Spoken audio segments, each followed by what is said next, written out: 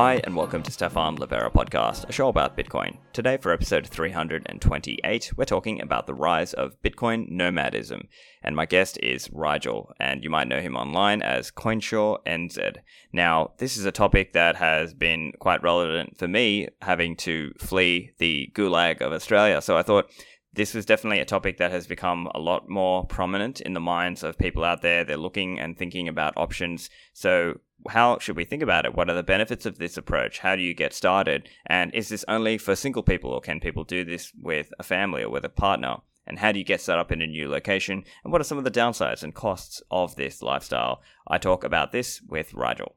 This show is brought to you by Swan. Now, Swan.com is the easy way to accumulate Bitcoin, and it's available internationally. All you have to do is sign up with Swan.com and you will wire USD in instead of the ACH pull functionality. And with Swan, the focus is on education. There are various free resources made available, whether that's the Swan Signal podcast, whether that is free books like Jan Pritzker's book, Inventing Bitcoin. You can start off with Swan, you can start off with a lump sum purchase, and then set up your Bitcoin savings plan. And on the front page of the website, swan.com, you can see a savings plan calculator. So for example, if you had put in $100 a week for 5 years, how much would you have put in, and how much would you have now in fiat terms, in terms of Bitcoin that you had stacked? So go and sign up at swan.com. This show also brought to you by Braiins. That's Braiins with 2 I's. Braiins are a Bitcoin company known for their work in the Bitcoin mining industry. They offer Braiins OS Plus, which is firmware for your ASIC mining machine. They are also the operators of Slushpool, which was the first mining pool. And they are also driving adoption of Stratum v2, the next generation pooled mining protocol. So with Braiins, they've got a really strong Bitcoin-only focus. They're really principled and they're a great team. I really like working with these guys. Their team is growing and they are hiring as well. So if you're a Rust developer, systems programmer, hardware architect, go and check them out. They've got a careers page on their website. And otherwise, go and sign up. Go and use their software and sign up with Slushpool. If you are using Braiins OS Plus firmware, you actually also get 0% pool fees when you're using Slushpool. So that website is Braiins with 2 I's, braiins.com. Are you looking to get started with Bitcoin mining? Compass Mining can make it easy for you to do this without advanced technical knowledge. So compassmining.io is the website, and they've got all sorts of material there. They've got podcasts and articles and a newsletter also with all kinds of content to teach you about Bitcoin mining and keep you up to date. So with Compass Mining, you can select an ASIC machine, have that sent to a facility and have it plugged in and turned on. You pay the hosting fees and then you receive sats, and you can even select which pool you want to participate and point your hash rate towards. So this is an easy way to get started, to source a machine and to get reasonable power rates compared to what we might be paying in our home residential rates. Also, you can have a Compass mining machine sent to your home in the US if you wish to do Compass at home mining. So that website is compassmining.io. And now on to the show with Rigel. Rigel, welcome back to the show. Thanks, man. It's good to be back. It's an honor to be on the Stefan Livera podcast once again. Yeah, that's awesome. Well, I am just excited to chat about this because it's something that I have been doing and thinking about for myself also. And so we're talking today, we've got this theme of the rise of Bitcoin nomadism and Bitcoin nomads. So this is something I know you're obviously very passionate about as well. So can you tell us a little bit about how you got into this idea? Sure. So, I mean, I'm someone that's wanted to do the kind of digital nomad, travel the world, work online sort of thing for some time. But my background was, I was in the police for 10 years and then I was working in adult education. And I just never quite found a way or, could figure out a way where I could kind of do this online. I just didn't have the right sort of vocation. I did have like a dabble with like affiliate marketing quite a while ago, probably about 10 years ago now, right? When, AdWords and PPC and stuff like that was just taking off and it was a relatively new thing, but I just never quite got enough traction to make it, like my full-time thing where I could rely on it. So I'd been looking for how to do this for a while. And then I got into, decided to get into software just so I could, work more full-time on Bitcoin.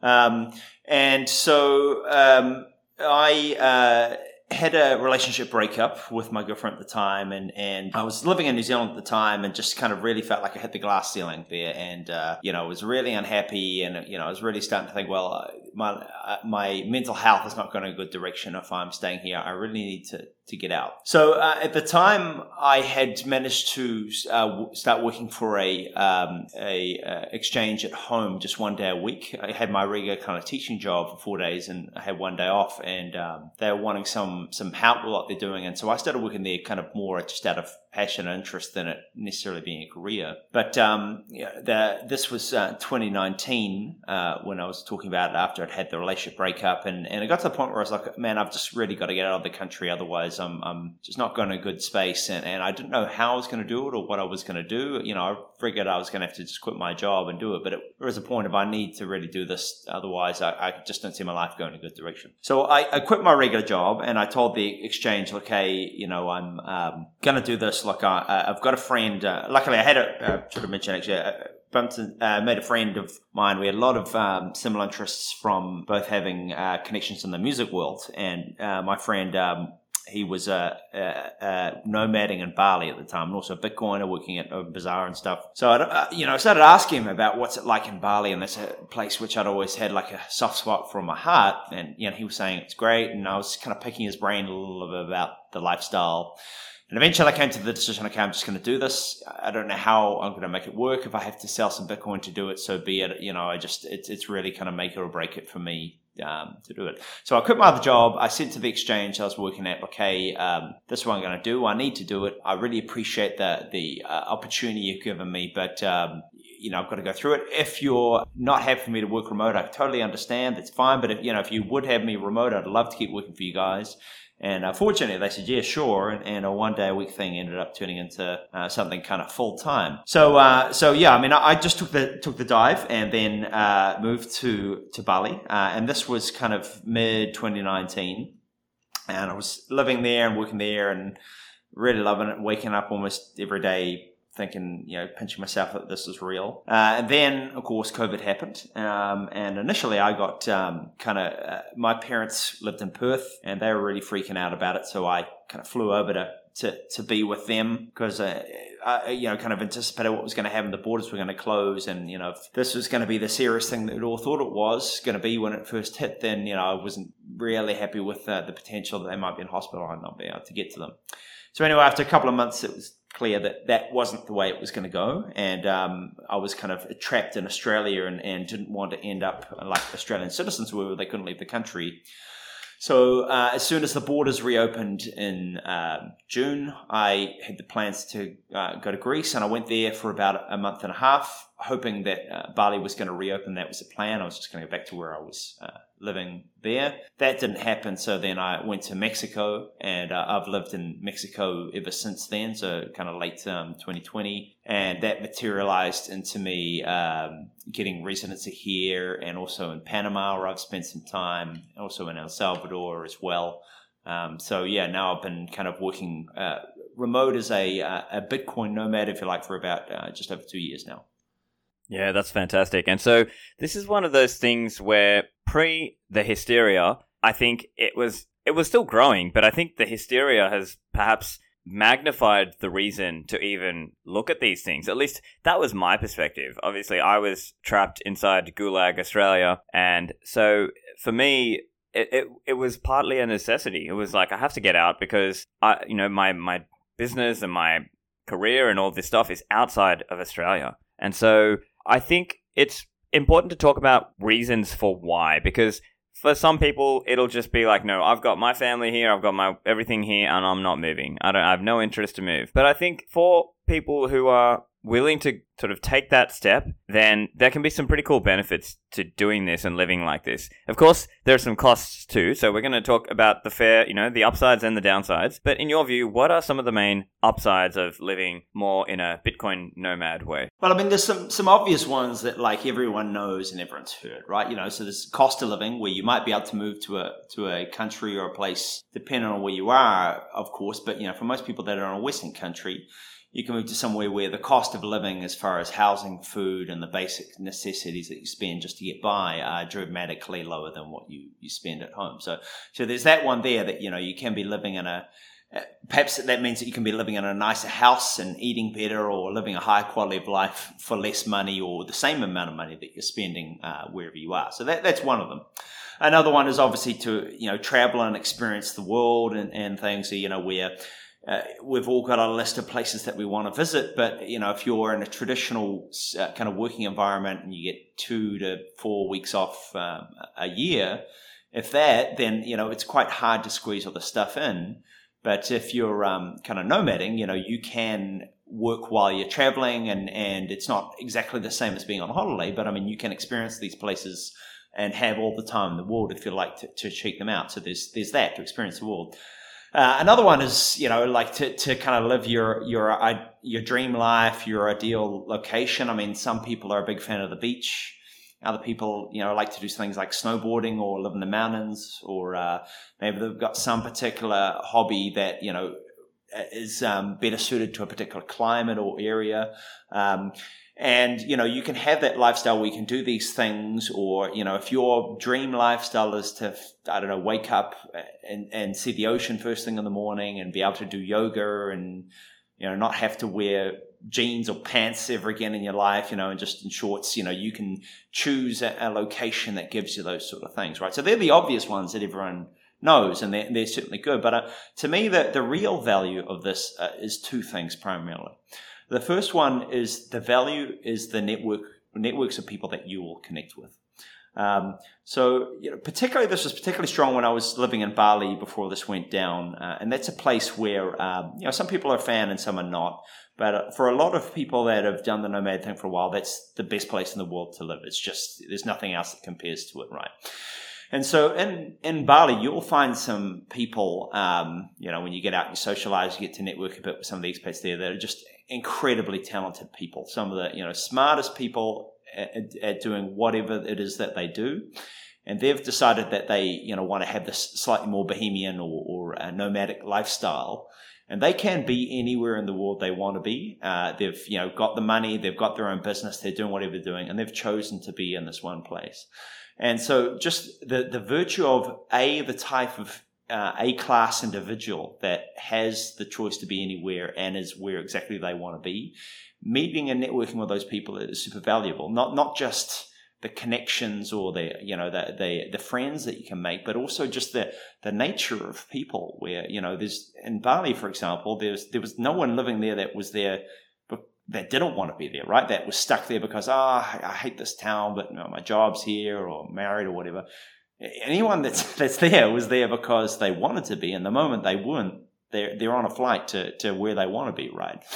So, the quality of individual that you meet there and the people that you interact with is just, to my mind, a whole different class of what you'll get in a regular Western city. Everyone is super happy, super nice, very appreciative and grateful for the life that they have. And that just blends into everything, the nightlife, the social life that you have, how easy it is to make friends and interact with people, and the quality of those people that you're interacting with.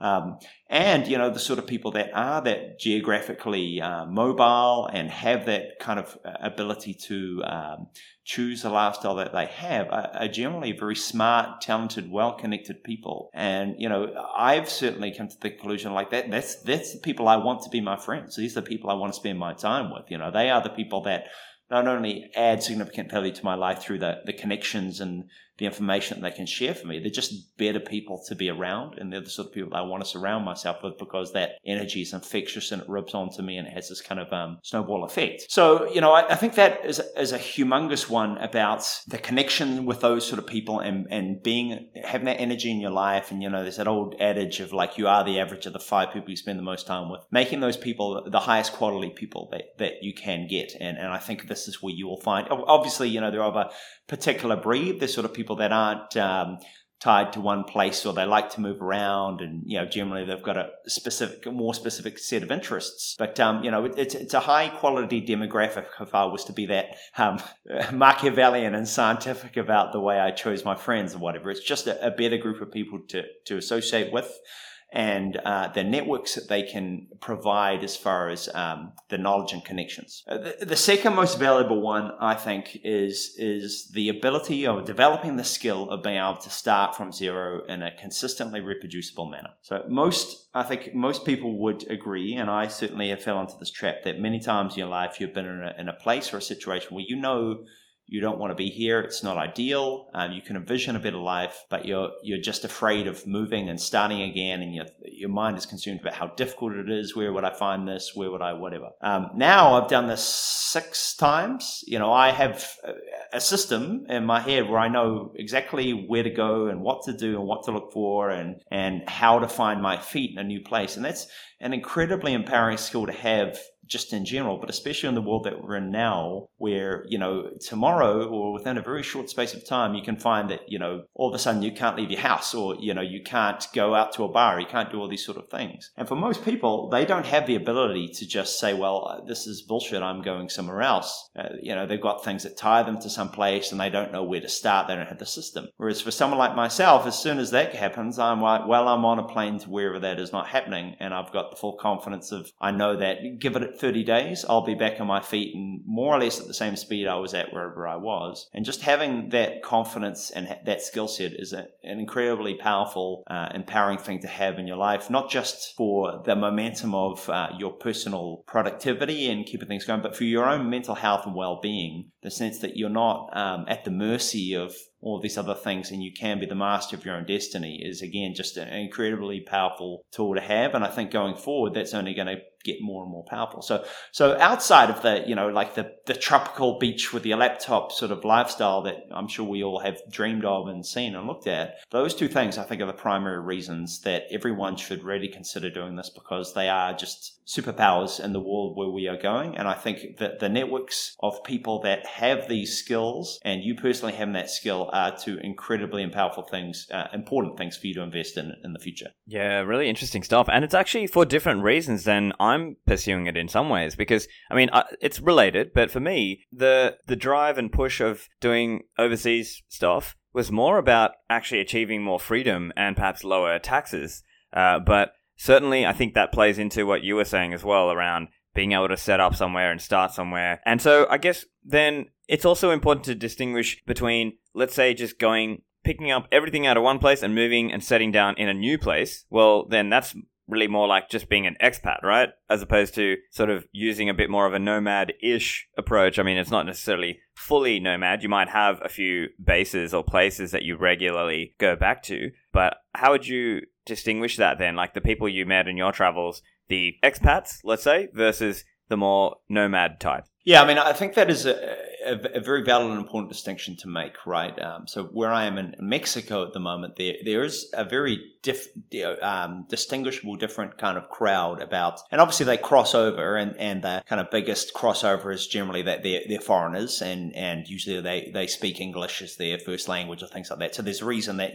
these 2 groups will naturally kind of cross over and come together. The difference I would say is that like expats tend to be obviously more or less living a regular life as most people would understand it, just solely in a different country than perhaps they were born or that they started out in. So those people generally have a much more geographically specific, if you would like, life in one particular spot, whereas nomads tend to float around a bit more. And as you said, particularly now in the current environment where travel is a little bit harder and a little bit more uncertain, I think it makes more sense to really, to focus on 1, 2, 3 places in a year and stick to those. But that is a very different kettle of fish than what I described with the expats, where more or less, they're like people living somewhere at home in whatever country you're from. They're just living in a different spot, so they don't quite have the agility or freedom that you might have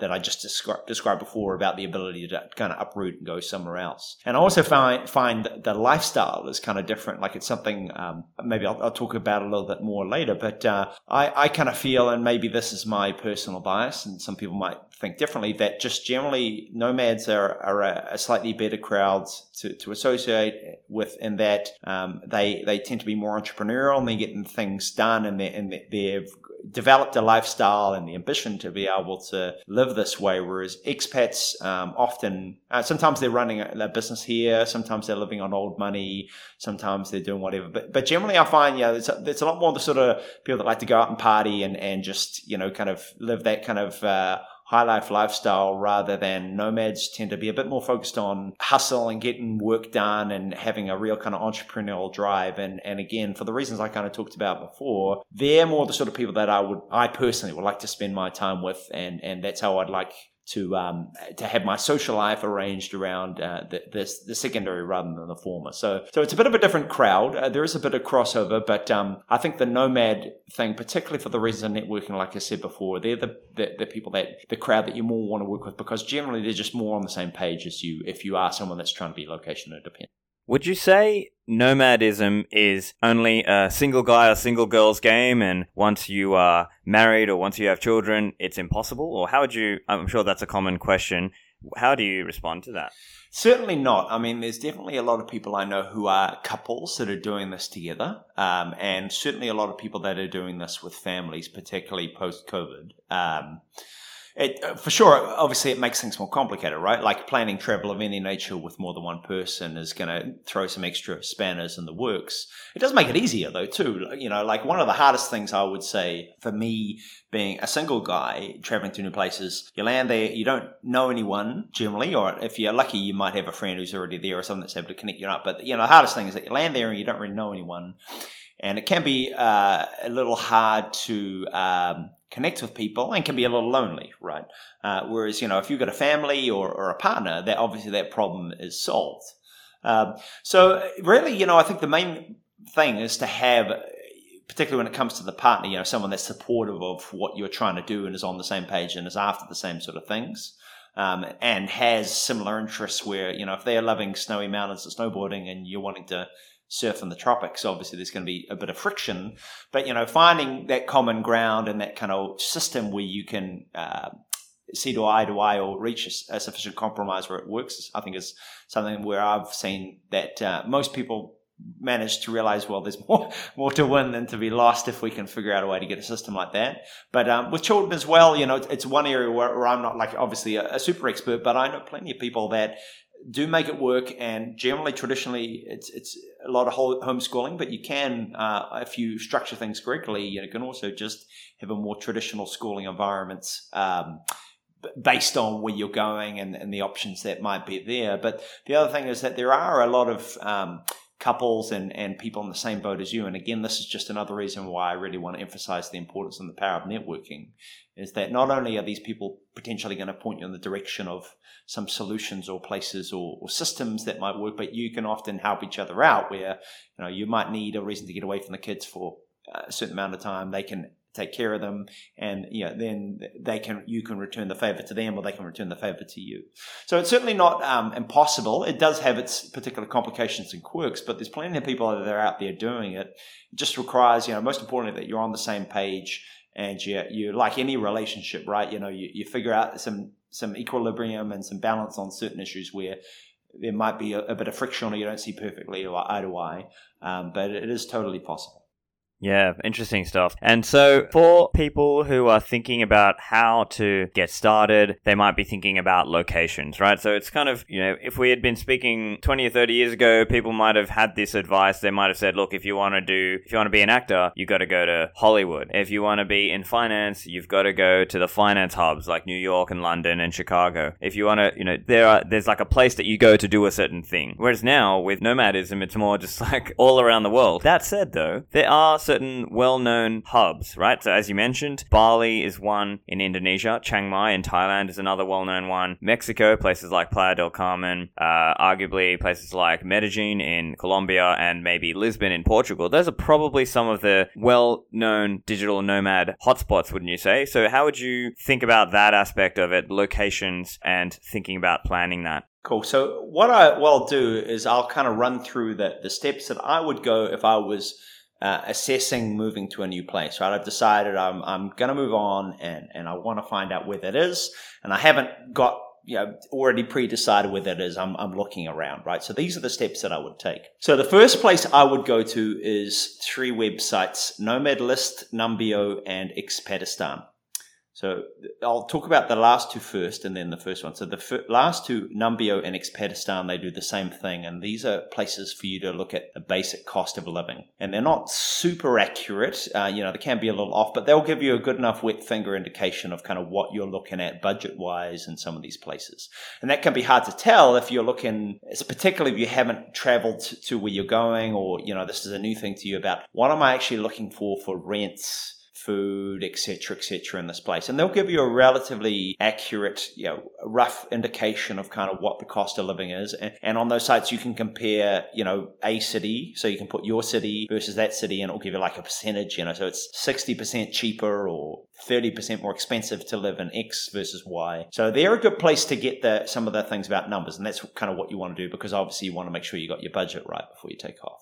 Now, Nomad List is probably the first place that I would go to look at one of these options are. And anyone that's not familiar with what Nomad List is, it's a really, really amazing site where basically they have a ton of cities all around the world. You can pick almost any country in existence, and you can get some really good information and quite accurate information about what life is like there as an expat and as a nomad. So things like the cost of living, Wi-Fi speed, freedom of speech, acceptance of LGBT if you're of that particular persuasion, the infrastructure, the average temperature, I can't remember the top of all of them now, but like some really detailed and quite accurate metrics about what life is like there. You also can get some reviews on there from people who have been there, and there's quite a surprising amount of detail about that, just of some indications about what it's like. I thought it sucked, I thought it was great, go to look for this area, these sort of people are there, or whatever it might be. So generally, you'll probably, if you're listening to this and you're considering it, you've probably got some country or place that you've wanted to go to, or that's your particular flavor. I would recommend you go to Nomad List and look at that country, and the cities that are listed on Nomad List are generally the ones that you do want to go and check out. And you might be surprised as to what some of those cities are versus what you might think. And also they have a list. It's interesting at the moment because obviously it changes quite rapidly. And I was actually just looking at Nomad List's top, they've just got like the list from 1 to however many cities they've got, but looking at their top 50 at the moment, and it's I would say probably a little bit out of whack given what's happened with COVID in the last couple of weeks. But it is a interesting and not a bad indication about what places are good and what places are hot and not at the moment. And you might be surprised about some places that you haven't considered, that if you jump on Nomad List, you can have a look around and see what's there. So I'll go to Nomad List and Numbeo and Expatistan and look at like roughly what country and city am I going to and how much am I looking to pay. Now, once I got that, the next thing I go to is a website called canitravel.net. And there, solely because of the situation with COVID at the moment, it's quite unclear and hard to get your head around, can you go to the place? What do you need? Do you need a test? Do you need to be vaccinated? Do you, what's the restrictions there? That's probably about the best site at the moment to get a dial on what's required there. So look at that and get your head around, okay, so if I'm going to fly to this place, what hoops do I have to jump through to get there? I'd also jump on Wikipedia and check out what is the length of the tourist visa that's available in that particular country. And that can vary based on what your passport is and a number of other factors, but you want to make sure that you've got some idea of how long you can legally be in the country for. So that's the next thing I'd look at. So once you've got that, you've probably got an idea about where you're going and what you need to get there and roughly how long you can stay there. So the next thing I do is, now you've got a city in line, I would start looking at co-working spaces. And for me, co-working spaces are the bread and butter, the most integral part of doing this lifestyle. And the reason is that generally, if you have a co-working space, and for anyone that doesn't know what that means, it's basically like an office space where you can come and park your laptop and you're guaranteed good internet, you can get power, and generally you'll find a bunch of other digital nomads there who want to have somewhere where they can reliably work. Now, you might be thinking, well, why would I pay for a space like this when I can just work from my hotel or my house or whatever it might be? And a lot of people, when they start doing that, have that attitude, myself included. But my friends who was living in Bali, who helped kind of show me the ropes about a lot of this stuff. He really encouraged me to go onto a co-working space, and I really understood it because I tried not working from a co-work space just in my hotel for I think 2 weeks, and I just found that the mental headspace that you get into can get really weird and really funky, and not everyone is like this, but I think more people than you would think are like this. Is just you get some sort of psychological benefit of being around other people. So there's that, and the reliable internet. But probably the most important thing is, as I was talking about before, is the networking. Is that people that are serious about what they are doing will pay for co-working. Most people aren't going to be, not everyone, but most people aren't going to be working at least every day from their house. They are going to be working from co-working at least 1 or 2 days a week. So if you want to connect with other like-minded entrepreneurial people, co-working is a really good place to meet them and to congregate and to get into touch with those sort of people. And if you've just landed in a new city, I think it's one of the best places to make friends and to contact with people that are a like-minded sort of space. Also, if there is a co-working space in the city, it's a pretty good indicator that enough nomads have identified that this is a desirable location and frequent it often enough that there's enough clientele to sustain the business. And that in itself says that this town has been pre-selected as a desirable location for at least a certain amount of people that live in this lifestyle. So for all those reasons, I think co-working is that what I would be looking for, and it's kind of like, to me, not a red flag, like a green flag of like, this is where I want to be if there's good co-working. So once you've got some co-working, another thing that I look for, which is kind of a similar reason, is there's a hostel or upmarket hostel chain called Selina, which some people may or may not be familiar with. So jump online and have a look at the Selina.com. And Selina is, if I'm going to a new city, I always start out at Selina. So Selina it's an interesting kind of hostel setup in that you have all the way from like the bunk bed, 8 to 12 people in a room thing, all the way up to some very nice family rooms with like a separate lounge and a kitchen and TV and a balcony and everything like that, right? So it's a pretty wide range of the accommodation that you can get there, and you can go from everything to like really, bare bonesing it to some really, rather sort of classy living. But they also always have a really nice, a decent restaurant, a nice bar area, a lot of social events, and good co-working. So it's not only is it a good place to network with people, to find your feet, and to kind of get in touch with people that are living a similar lifestyle to you. But also, it's just, I find if there is a Selina in a town, once again, like the co-working, it's a very good indicator to me that this is a desirable place, and this is probably a good space that I want to go to where I'm going to have a good experience nomading. So Selina is one that I would definitely check out, and I would recommend,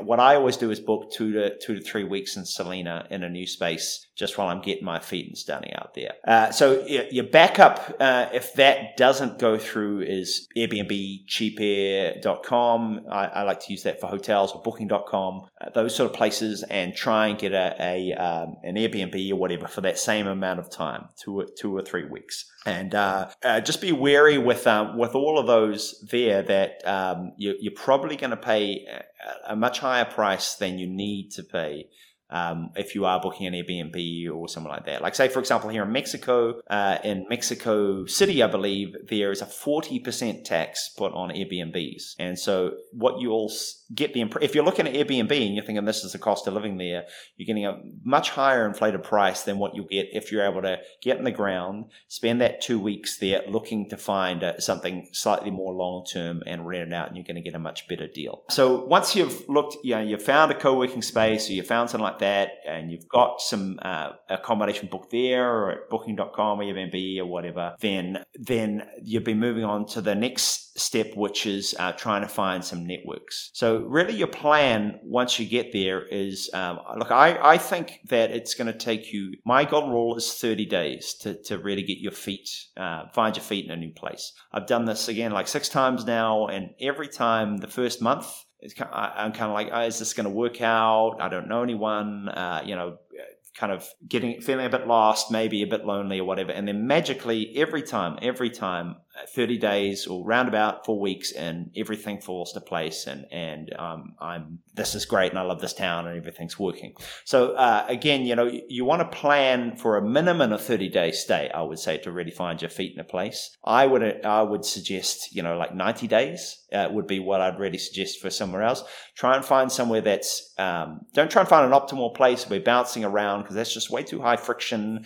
Cost a lot of money. Find somewhere that's good enough and just really aim to get like a base or a foothold, if this is your first experience, of course, and somewhere, and get to know the people first. And then through those conversations, then start thinking about if you're going to check out some other areas or what your next step's going to be. But that's the first kind of box you want to tick. So speaking to that, you want to get some networks, right? So what you want to try and do is, again, co-working is a really good place for that. So if generally if they're not faces and buried in a computer and they're busy working, people that you find at co-working are really, really friendly. Often they've got networking events like Friday, they'll have beers or a barbecue or something like that there, and they're a great place to meet new people. The other one that I would really recommend is jump on Facebook and search for digital nomads or expats in whatever the city is. Now, through that there, almost always you'll find a Facebook group that's relatively active. In that Facebook group, you'll be able to ask questions and find some relatively good information about what life is like on the ground, ask some things about, hey guys, where do I get this or that? And you'll be surprised about how easy it is to get that information. But what you're really trying to find through there is,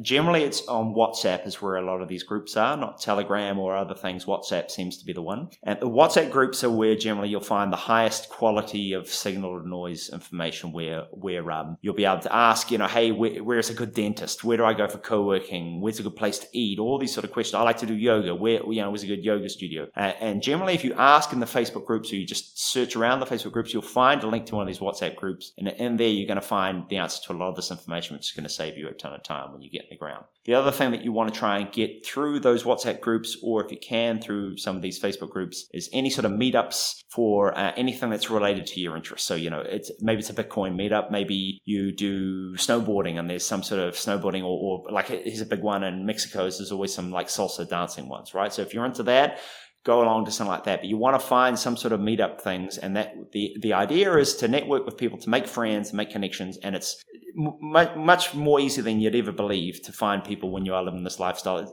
totally different from when you live in a traditional sort of setup in a city. People are very helpful, and it's very easy to make those connections. And so you want to get those networks, connect with some people, go out to dinner, have some beers, and develop those networks. And that's really kind of the way to really get a foothold in a new town. Once you've got that, you've got some friends, you've got some connections that can show you where to go for these kind of things there. And quicker than you would think, it's like you're living in a town where feel like you've been living here for years, where everything is, and life is easy and breezy. And you can achieve that in 45 days, I would say, if you put your mind to it. Back to the show in a moment. Are you thinking about your security, and have you thought about removing single points of failure? Unchained Capital can help you with this with their collaborative custody setup. So at Unchained.com, if you bring 2 hardware wallets and you set up there, you can create a vault for free. Now, if you need assistance, they've got a concierge onboarding program where you pay upfront, they ship you some hardware wallets, they do a video call with you to get you set up, even if you've never held your private keys before, and deposit $1,000 of Bitcoin in your vault. So this is a great way to get started and improving your security standpoint and giving you potentially some more peace of mind when you need to sleep at night and you're worried that you might not be able to recover or use your coins if you haven't secured them correctly. Well, with multi-signature, you give yourself some room for error. There's a little bit of margin there. So go to Unchained.com and use the code Livera to sign up for a discount. And if it's hardware devices you need, my favorite is the Cold Card. You can get this at CoinKite.com. Now, CoinKite have been around the Bitcoin industry for a long time.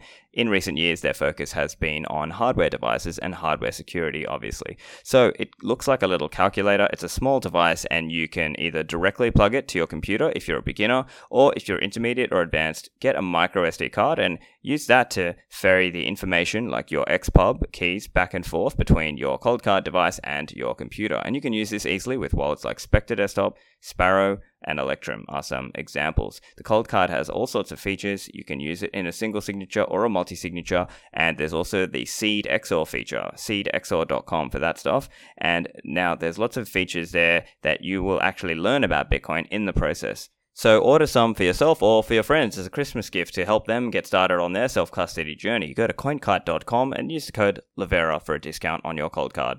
Lend at HODL HODL is a peer-to-peer Bitcoin-backed lending platform. So if you need fiat liquidity and you need to borrow some stablecoins and you would rather do this without selling your Bitcoin and having a taxable event, or you just would rather not sell, well, with Lend at HODL HODL, you can do that. So now you can get some short-term liquidity, you borrow stablecoins, and you put up some Bitcoin as collateral. And you still hold 1 out of 3 keys through that whole deal. On the other hand, if you have stablecoins like USDT, you can earn some extra interest by lending those out. You define the terms and the APR for those deals. This is Bitcoin DeFi. So go and sign up at lend.hodlhodl.com. That's lend.hodlhodl.com. Back to the show with Rigel. Yeah, I think that's definitely a good piece of advice around not moving too often. And I think especially in the age of hysteria where you have to do a COVID test before you go to a new country and things, it's just so much admin because you're figuring out things like how do I do my laundry? How am I getting my groceries? How am I doing everything, right? And so expanding that time out to give yourself a solid amount of time in each new location definitely is a big one, I think, because otherwise, you will just spend too much time trying to sort out new things. And remember, what we're talking about here is not just retiring around the world. We're talking about you're still doing work, right? We're still working during the day, but also figuring out things in terms of where we're going next and what's happening. Now, there are, I guess, different situations for people around the world, right? So, for example, people from the US, they've got quite a strong passport, but one of the downsides for them is they will have to continue paying tax back to the American government, Uncle Sam. And so, whereas a lot of other countries people from other countries are able to retain their citizenship of that other country, but to no longer be a tax resident of these other countries. So that's an interesting benefit there as well. So people might be thinking, oh, how am I going to make that work? Well, if you are able to become a non-resident, so you might need to speak to an expert on this, let's say an expat specialist accountant or lawyer for your country, and they can potentially guide you on how to become a non-resident for tax purposes, which allows you to legally dramatically lower the taxes. And then that can also help you from a cost of living perspective also. And so I'm curious how your approach has been, or if you have any tips for people thinking around these questions of residency, citizenship, or even tourist visas. Do you have any guidance or tips there for people? Yeah, sure. I mean, look, I'd say when you start out, tourist visa is going to be fine. And generally, officially and practically, these two things are quite different. But no one has a problem going to a place and working out of their hotel room or a co-working or whatever and getting things done and really having to worry about a work visa. Now, officially, that might be a slightly different story. But I've yet to ever hear someone who's had an immigration officer jump out of a bush and arrest them for working on a laptop in their hotel room. So generally, when you're first checking out a place, I think that's tourist visa is fine, right? And if you're new to this and maybe you're trying to figure out if this is for me or it's not for me, that's I think that's the step you should take. Go to a new place, take a long, I'd say at least a month holiday and check it out and really give it a good solid go, and probably just do it on a tourist visa. Now, if you are thinking about something more permanent, then, I think, like in the past, for example, in Bali, I knew a lot of people who were perpetually doing the visa run thing, right? So in Bali, you could get a 30-day visa, and on arrival, you could pay some money and get what's called a VOA, which allowed you to extend that 30-day visa another 30 days. After 60 days, legally, you'd have to leave the country. Now, there are people that I knew there who've been doing for like 7 years. They would go for 60 days, and then they would fly to Kuala Lumpur or somewhere close for 24 hours, come back and get another 60 days and just do this on a revolving basis, and they've been doing it for years. Now, it's not illegal.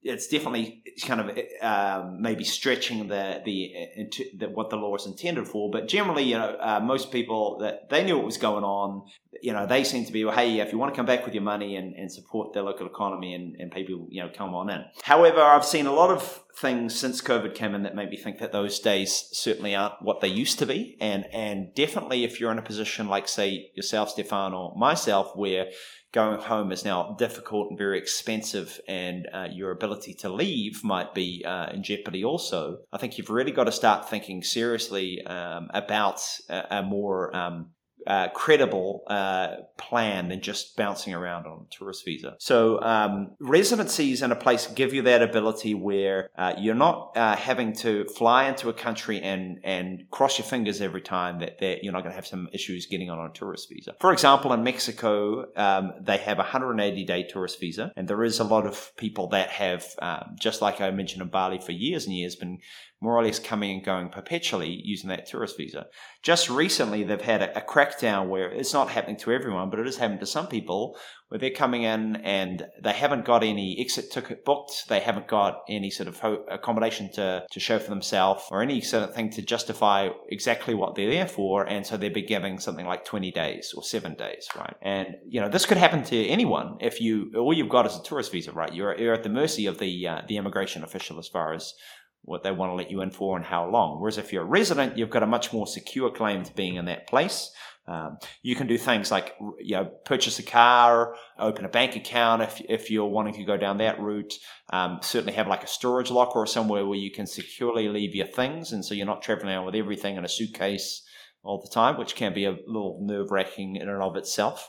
But it also just gives you that permanent base and a place where, you're not having to worry about bouncing all around, and you can take your time and also do things like, say, for example, if you want to go to a conference for a weekend, you're not worried about, well, I've just been here for a week and do I want to invalidate my 180-day tourist visa that I've just got in Mexico and be at the risk of what I've just described as happening before. So I think it's a wise decision to make, and also gives you a lot more options as far as where you can live, and as you talked about with taxes.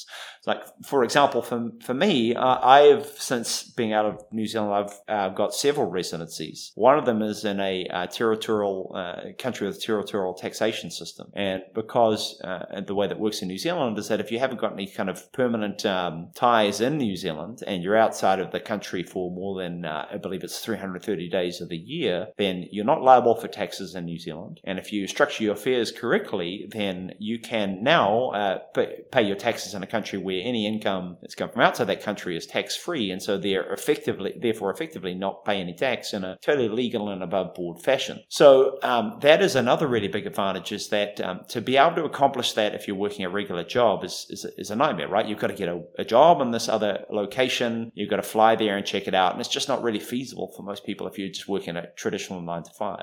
But if you're nomading, you're able to kind of experience these places for a while, get to really know some people, get your head around it. Would I want to live there? And take some time to do this slowly in a progressive fashion rather than having to try and fly over there and do it all the moment that you land. So that's something that I think a lot of people should be looking at for this thing, rather than it just being a way to fly around and work on a tropical beach for 2 months or something like that. It's a way to shop around and really look of not just where do I want to live for the quality of life, but what other options can residency and looking at things like tax and where my affairs are located, what other benefits can that provide to my life beyond purely the quality of life things that we discussed before.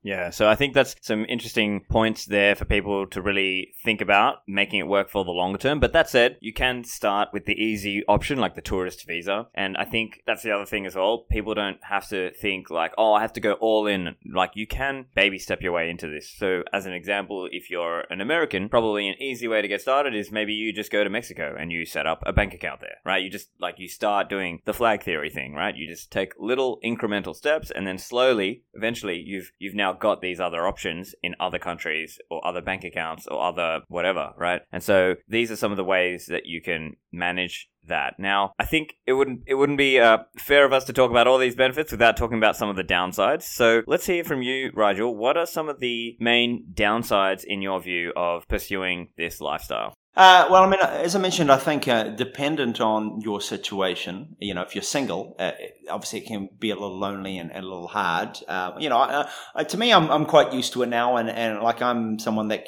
I'm fine with being on my own and living that sort of lifestyle. But I definitely 100% need some social contact and some interaction with people.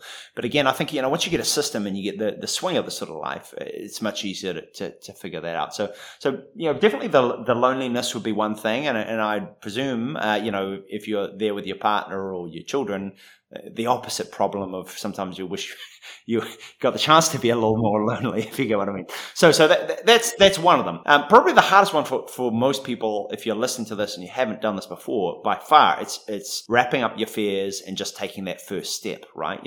Getting on the plane and going there and planning this thing is going to be the hardest thing to do. And look, I would really recommend that, just as we talked about, you don't need to kind of sell everything and give it all up at a drop of a hat. I'd recommend, if you can, just get out of your apartment, close up your apartment, wherever it is, put your stuff in a storage locker for a couple of months and do it like that on a tourist visa, check it out. And then, you can come back to your stuff. And if you've decided this is what you want to do it more permanent, all your things are kind of prepped and ready to go. And, if not, you could just, pay for your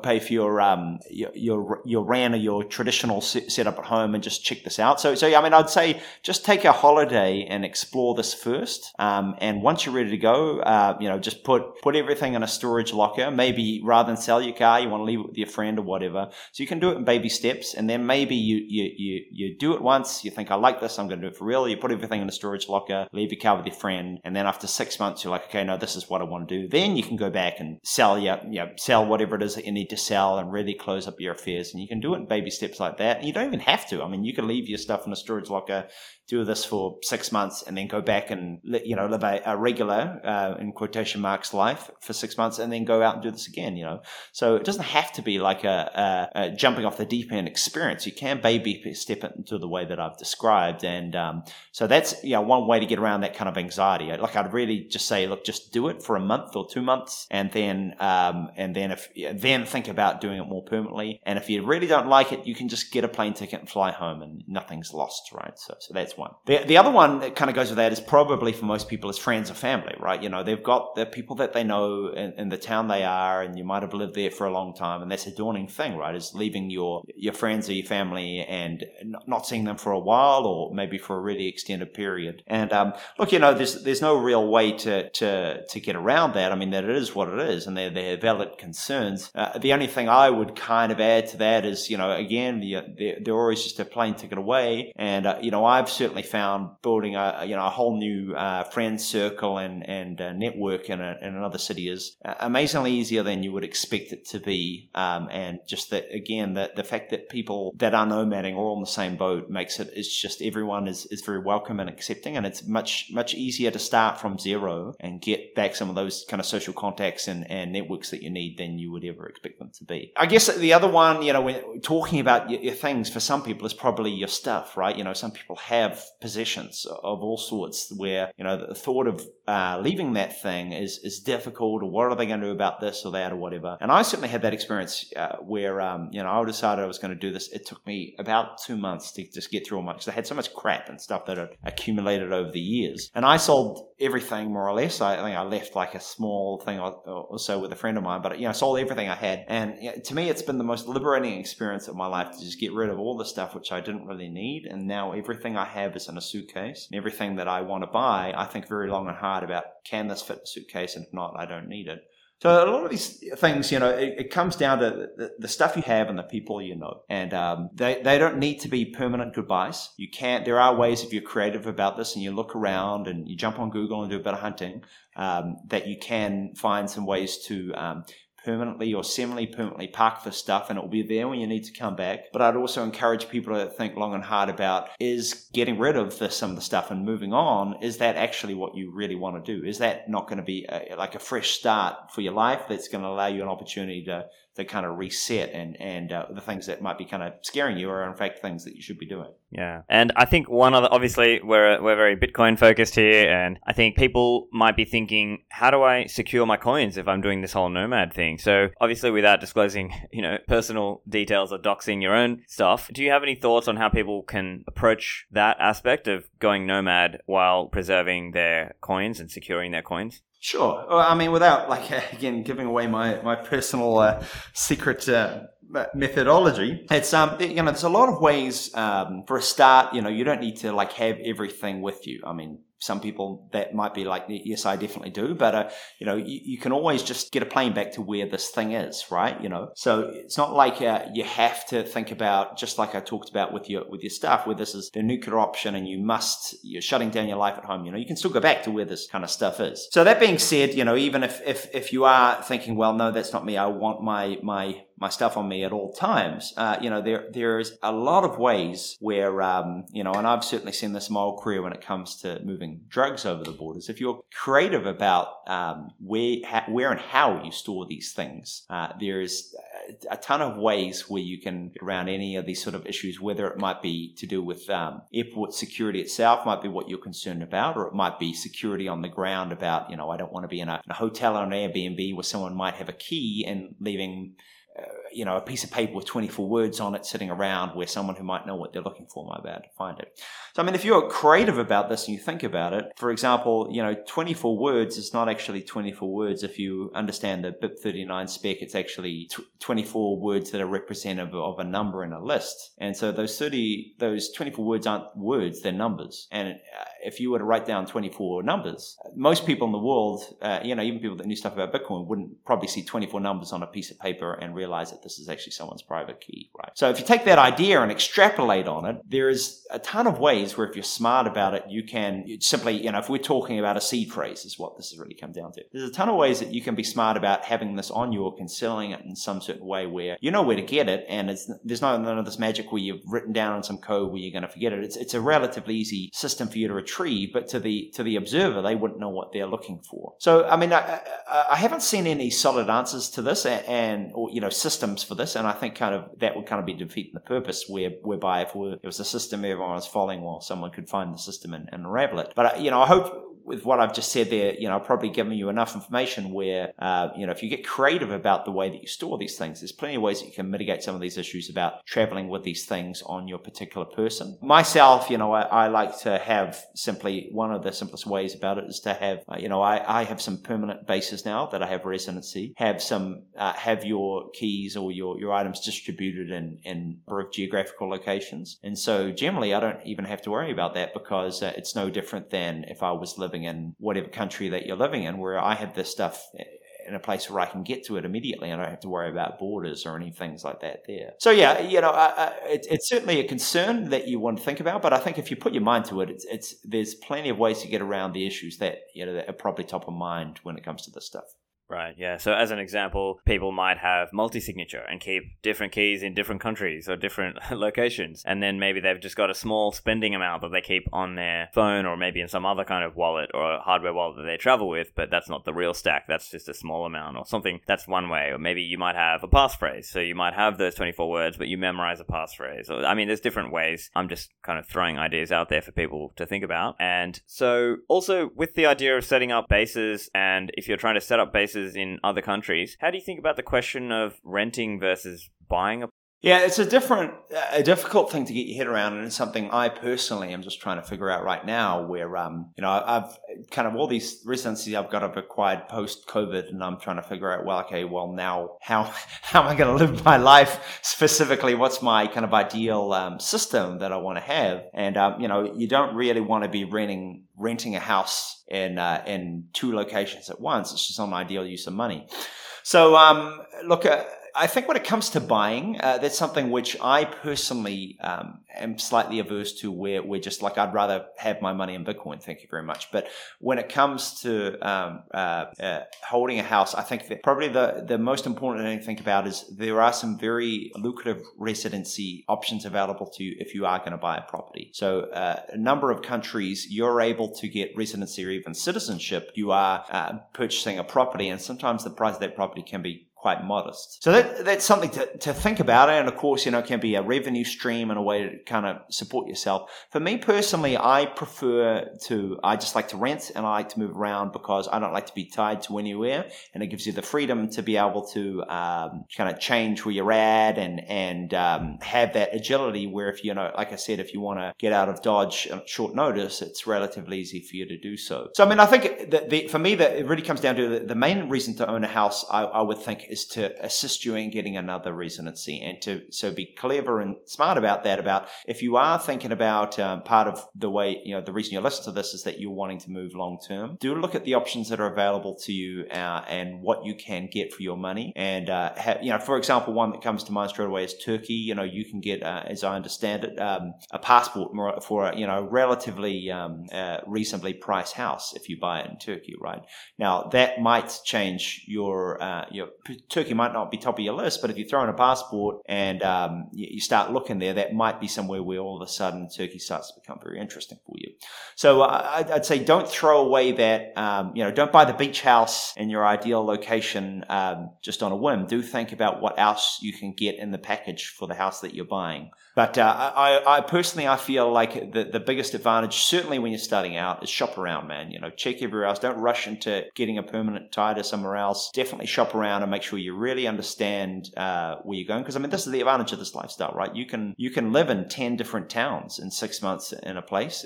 That would be high friction, but it's possible. And so, that's a lot harder to do for most people in living a more traditional lifestyle. But as nomad, you can do that. So, you really have the ability to really shop around and make sure you're sure before you commit to a property in an area. And I would certainly use that to your advantage to either secure a residency of some sort, or to make sure that you're really sure about where you're wanting to live, and you're not in a hurry to need to be tied to anywhere. That when you find that place, you really know that this is going to be a good investment, and it's also going to be a good place to live if you choose to use it for that.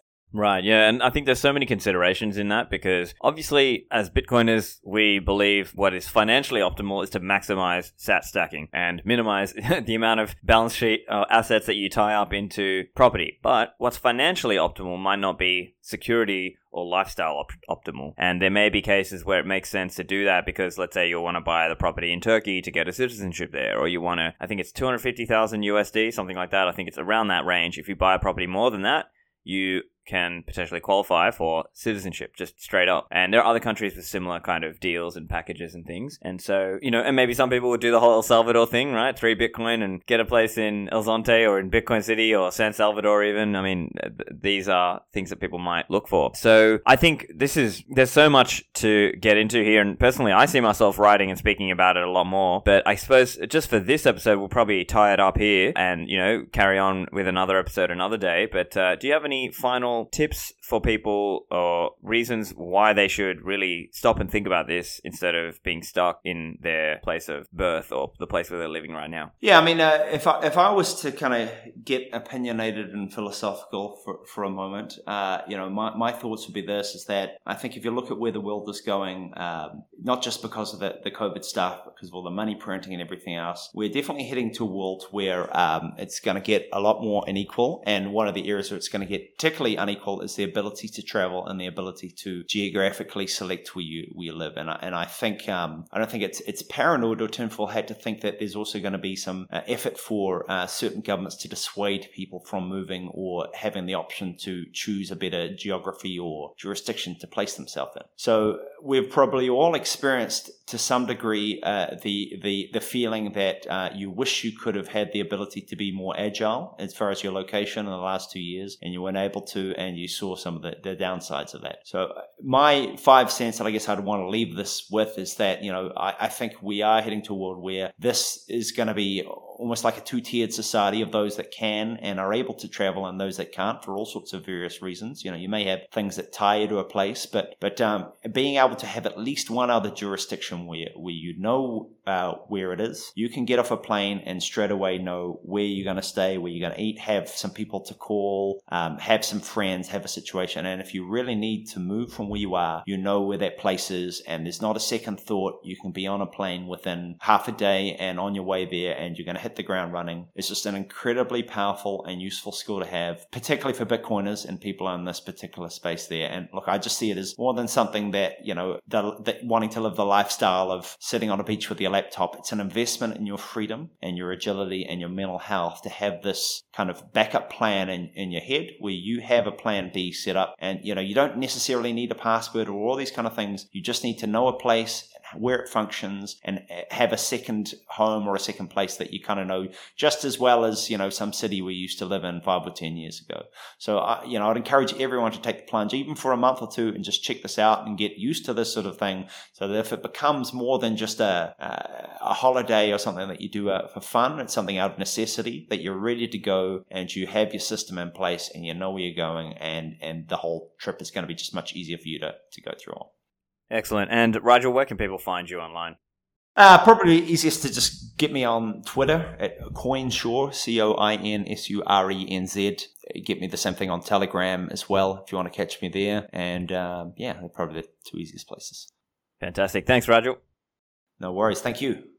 So I hope you enjoyed the show with Rigel. This is definitely an area that I plan to be writing and speaking more about myself, as obviously I'm living that life now.